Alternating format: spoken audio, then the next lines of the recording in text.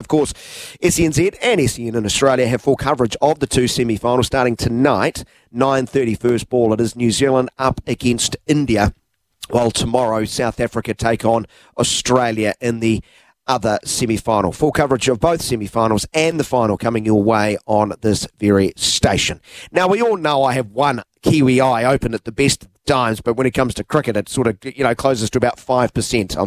I'm a little bit black-leaning, fair to say. So I wanted to bring a balance to our analysis of these semi-finals, and I can think of no better man joining us now. He is a TalkSport cricket editor in the United Kingdom. Good friend of the station. It is the one, the only Mr. John Norman who joins the program to add that balance. Because, John, in no way, shape or form you have any connection to New Zealand, do you? Well, apart from my kids having dual nationality and my wife being very much Kiwi raised, no, I'm absolutely straight down the middle. I suppose, actually, think about it. My dad was born in India and lived in India until he was 7. My wife's from India, so I'm kind of in the middle on this one, but not really. Exactly. No better person to join us to take on this esteemed responsibility of being the neutral. And hey, before we talk about the semi-final, I've got to ask you about the reaction in England to a really underwhelming, and there's probably harsh words being said about England's title defence at this World Cup. What has that reaction been? Well, I mean, 2 weeks ago we were all quite good about it. Now we're just like we've kind of come to terms with it. It was such the way that the system, or the way that the tournament has been played, much like in 2019. The story had been written and has been written about England the best part of 10 days ago, 2 weeks ago. You've got to feel for the travelling press pack. How on earth have they managed to fill up the last 2 weeks with England being so wretched? I mean, it reminds me of being in Brazil in 2014, and England were knocked out of the Football World Cup after essentially 5 days of the tournament. And as I stumbled and made my way back to my apartment, all I remember thinking is, how on earth are we going to fill, 24 hours a day for the next 28 days coverage of a tournament that England have just been knocked out of? England was so bad, and it happened so quickly, and it was so obvious so early on. And then, of course, they still had to play another 4 games. At least when Roy Hodgson was the manager, we only had 1 game against Costa Rica. We could come home. England had to play another 4 or 5 games, and the writing was well and truly on the wall. So the reaction 2 weeks ago was one of shock, of horror, and disbelief. Kind of got our heads around it. Got our heads around it now, but it was pretty bad. Well, England have I've felt, always been one of the great entertainers at Cricket World Cups, because you never quite know what you're going to get. The brilliance of 4 years ago, but there has been pool stage exits thrown in along the way. So that's me clutching at a positive. Has every question out of the English cricket fraternity been able to be answered by the 2 words Brendan McCullum? Well, look, first off, England were put on this planet to make the group stages entertaining, and that's something in itself.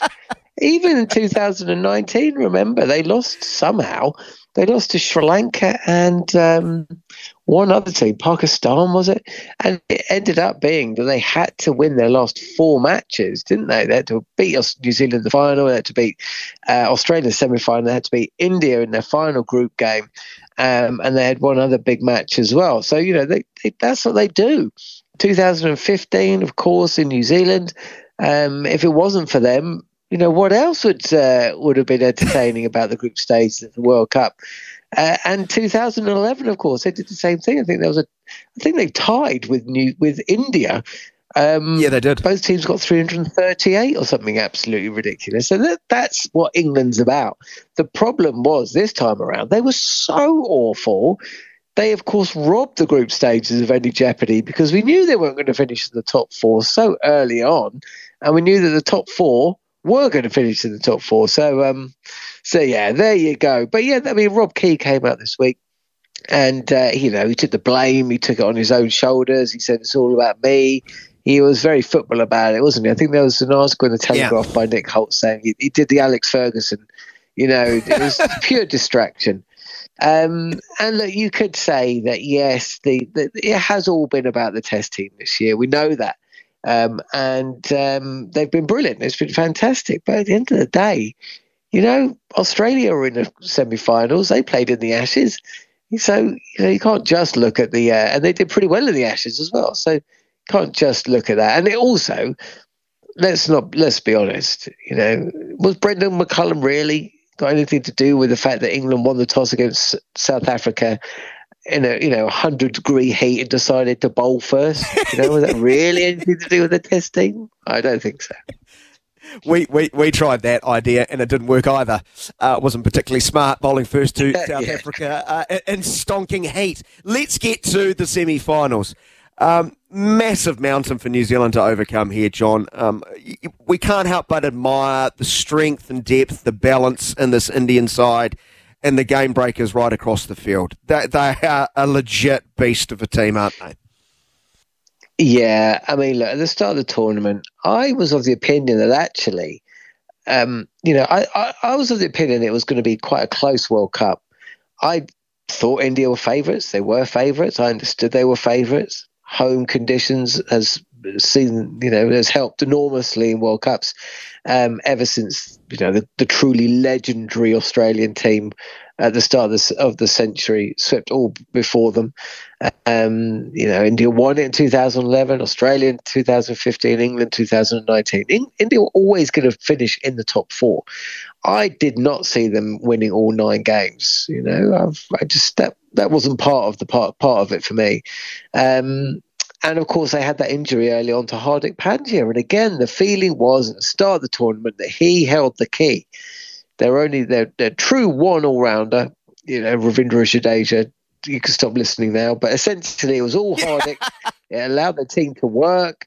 Specialists in the top 6, top 5, and the specialists in the bottom 5. And it was Hardik Pandya that held the key. And of course, we haven't seen him. He hobbled off and never came back. And actually, in some ways, that's improved the team. Then, of course, there was a feeling, Virat Kohli, KL Rahul, Rohit Sharma. We love these guys, but surely they're one ICC World event past their best. Well, you just throw that out. Absolute nonsense. And then there was a feeling that actually, if you look at the other teams, there were teams coming into this World Cup, especially when you remember where it's being played. Sri Lanka and Bangladesh, they've had an upturn in fortunes. And the teams are chasing pack. There wasn't it wasn't real quality there. So I really felt like it was going to be quite a keenly fought World Cup group stage. Of course, England put pay to that notion at one end, and at the other end, India have equally put pay to that notion because they have been simply terrific. And you just have to wonder if that could possibly be their weakness, because they have been under absolutely no pressure, or whether that is a weakness or it could be a weakness that is exploited. Because whilst New Zealand have had to play a lot of real pressurized games, coming up against some very good opponents that really tested them, and they've won some, they've lost some. They're in the semi-finals and coming up against an India team that essentially, they have A-starred every single, examination they've had so far. What happens if, and it's a big if, what happens if it goes wrong, or the pressure is on, or they're batting second and they lose a couple of wickets early on? I suppose that is the great question that we have about this India side going into the semi-finals, and if they get through past you lot in the final as well. There is a weakness in the Indian side. It's quite a long tail, 8 through 11. Problem is, they've only been 6 down 3 times in this whole tournament. You can't get to their weakness. That batting lineup is just stacked with so much talent, and the bowling has just been so well balanced. And Mohammad Shami, well, I don't know if he's been drinking from the fountain of youth, but he has just had an incredible tournament up top. So So it's a mountain. It would be a huge upset. But it is the Black Caps. They've got a lot of big game experience. They often find themselves, or more often than not, playing in these type of games. What path to victory can you see for them? Go on, the optimistic view from an outsider's perspective. How do New Zealand win, if at all? Well, they can win. And you know what? Our good friends, we were all together at Mount Maunganui in the Basin Reserve earlier this year. Myself, you, Neil Manthorpe and Steve Harmison, and both Manners and Harmy in the following on podcast this week, Cricket Collective, which is on available. They've seen the future, and the future is New Zealand winning this game. And I tell you exactly where they see winning the game, and that is New Zealand winning the toss, deciding to bat, somehow getting up to a score around 300, maybe 320, okay, which is eminently doable, but of course will need a lot of skill. And then essentially saying, over to you, India, and with Trent Bolt with a new ball, the ball zipping around a little bit, a couple of wickets, and as you say, with that long tail, scoreboard pressure of the crowd, pressure of the occasion, and also the pressure of winning. You know, this is the whole thing, isn't it? They won every single game, and you can just imagine being put in that position. Suddenly, the horror will start to strike, and as much as we have become very, very familiar with watching India celebrate, every single cricket fan in the world knows what it's like to have that sinking feeling when supporting your team, and India is absolutely no different. So they have not felt the pressure yet. What New Zealand need to do is they need to put the pressure on India, and then we'll see what happens. That for me is how New Zealand win this match, outside of a once in a lifetime innings, you know, from Williamson or Phillips, or even Ravindra, or a once-in-a-lifetime spell of bowling from Trent Bolt. Yeah. It's more likely for me to be that way. The team squeezing the life out of India, putting the pressure on them, and essentially just clinging in there as long as you possibly can, and then when it's your moment, and New Zealand will know the moment. When it is that moment, then you go for it. That, for me, is how New Zealand beat India. Let's look at the second semi-final. John Norman out of TalkSport in the United Kingdom is with us. He is the cricketing editor. Great for him to join us. It is South Africa against Australia. That's how they finished on the standing second and third. I've just checked the forecast in Kolkata. It looks like it's going to rain from now up until when Fulham buys a striker in February. So we might not even get a game. Well, first off, my motto in life, no matter what country you live in, is never believe the weather forecast. So, we shall see. Fulham will not score another goal this season, probably. And there's one way to wipe the smile off my face, is to start talking about them. But, look, South Africa have got a wretched run. I mean,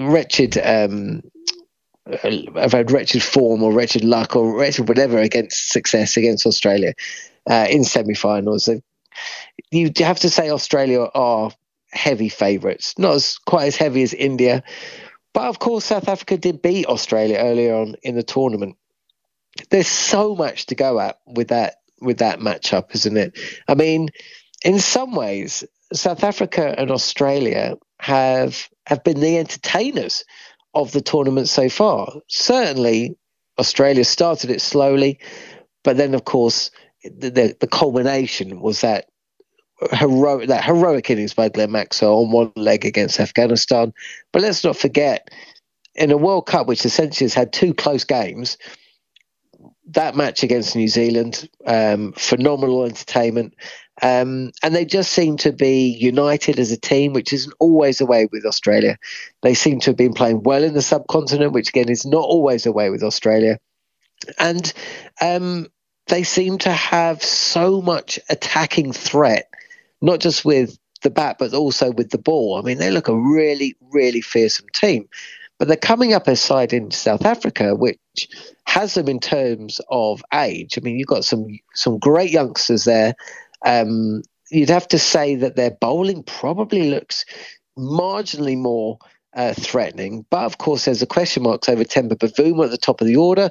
But, of course, when he didn't play, Heinrich Klaasen came in and was absolutely phenomenal at the top of the order. So it's a very, very difficult one to call. And I think that if you were to make a call, it's probably you just got more belief in Australia's belief in themselves than South Africa's, especially when they come up against each other in these high-profile matches. But that could be an absolutely fascinating contest if the weather relents and allows. Yeah, I think if you take the top 2 inches out of it, it's South Africa's to lose, but you can't. And that inner belief Australian cricketer has shown over years sees them as favourites, and I'm with you on that front. Hey, John, can I get you out on this? And you just hinted at it. We're about to have the 46th match of this World Cup, and I think you said 2 tight games. It's been so bizarrely lopsided, disappointingly so. How much pressure on these 4 sides to actually give us something as far as a spectacle and something dramatic? But it's always been this way, isn't it? I mean, 2019, let's not forget, was exactly the same. It was the same. It was only because England, lost those 2 games, and from an English perspective, and also Pakistan and New Zealand, there was a big race there, wasn't there, to qualify as well. So, but it was essentially the same. 2015 as well. I remember coming out to New Zealand and I had this big wall chart with every single game on it. And I looked at the way that it was different. It was, I think there was 4 groups then. I can't even remember. But essentially, I looked at the way it was all set up, and I thought, do you know what? There's 2 important games here. In all of the group stages, you knew who was going to finish. Who was going to progress through to the knockout stages. You could just tell. There was 2 games of note. One was England-Bangladesh, and I think one was Australia-New Zealand, but I can't quite remember. It's just always been the way. 2007 World Cup was awful. I mean, they just can't get it right. So it's a real shame. I mean, the fact that the Cricket World Cup was played in part at the same time was in parallel with the Rugby World Cup. Now, the Rugby World Cup as well, I don't think they've got that right either. But, boy, at least they had a few more interesting games. We've just got to hope, I suppose, that just like the Rugby World Cup, which conjured up those 2 incredible quarterfinals, didn't they? I mean, 2 of the best rugby matches I've ever seen in my life, back to back. We just got to hope something happens, because if it doesn't and this tournament goes the way that we fear, it really, outside of India, and that's important, of course, but it's really not going to be remembered for anything, really. So yeah, let's hope we get some entertainment. But you know what? One of the reasons that it has been so lacking in drama, lacking in intrigue, and lacking in classics is because, of course, there's been absolutely no jeopardy. There's been no jeopardy involved at all. Jeopardy, of course, will be more than present in these 2 semi-finals. And with jeopardy comes intrigue. With intrigue comes incident. And, of course, with all of those things comes pressure.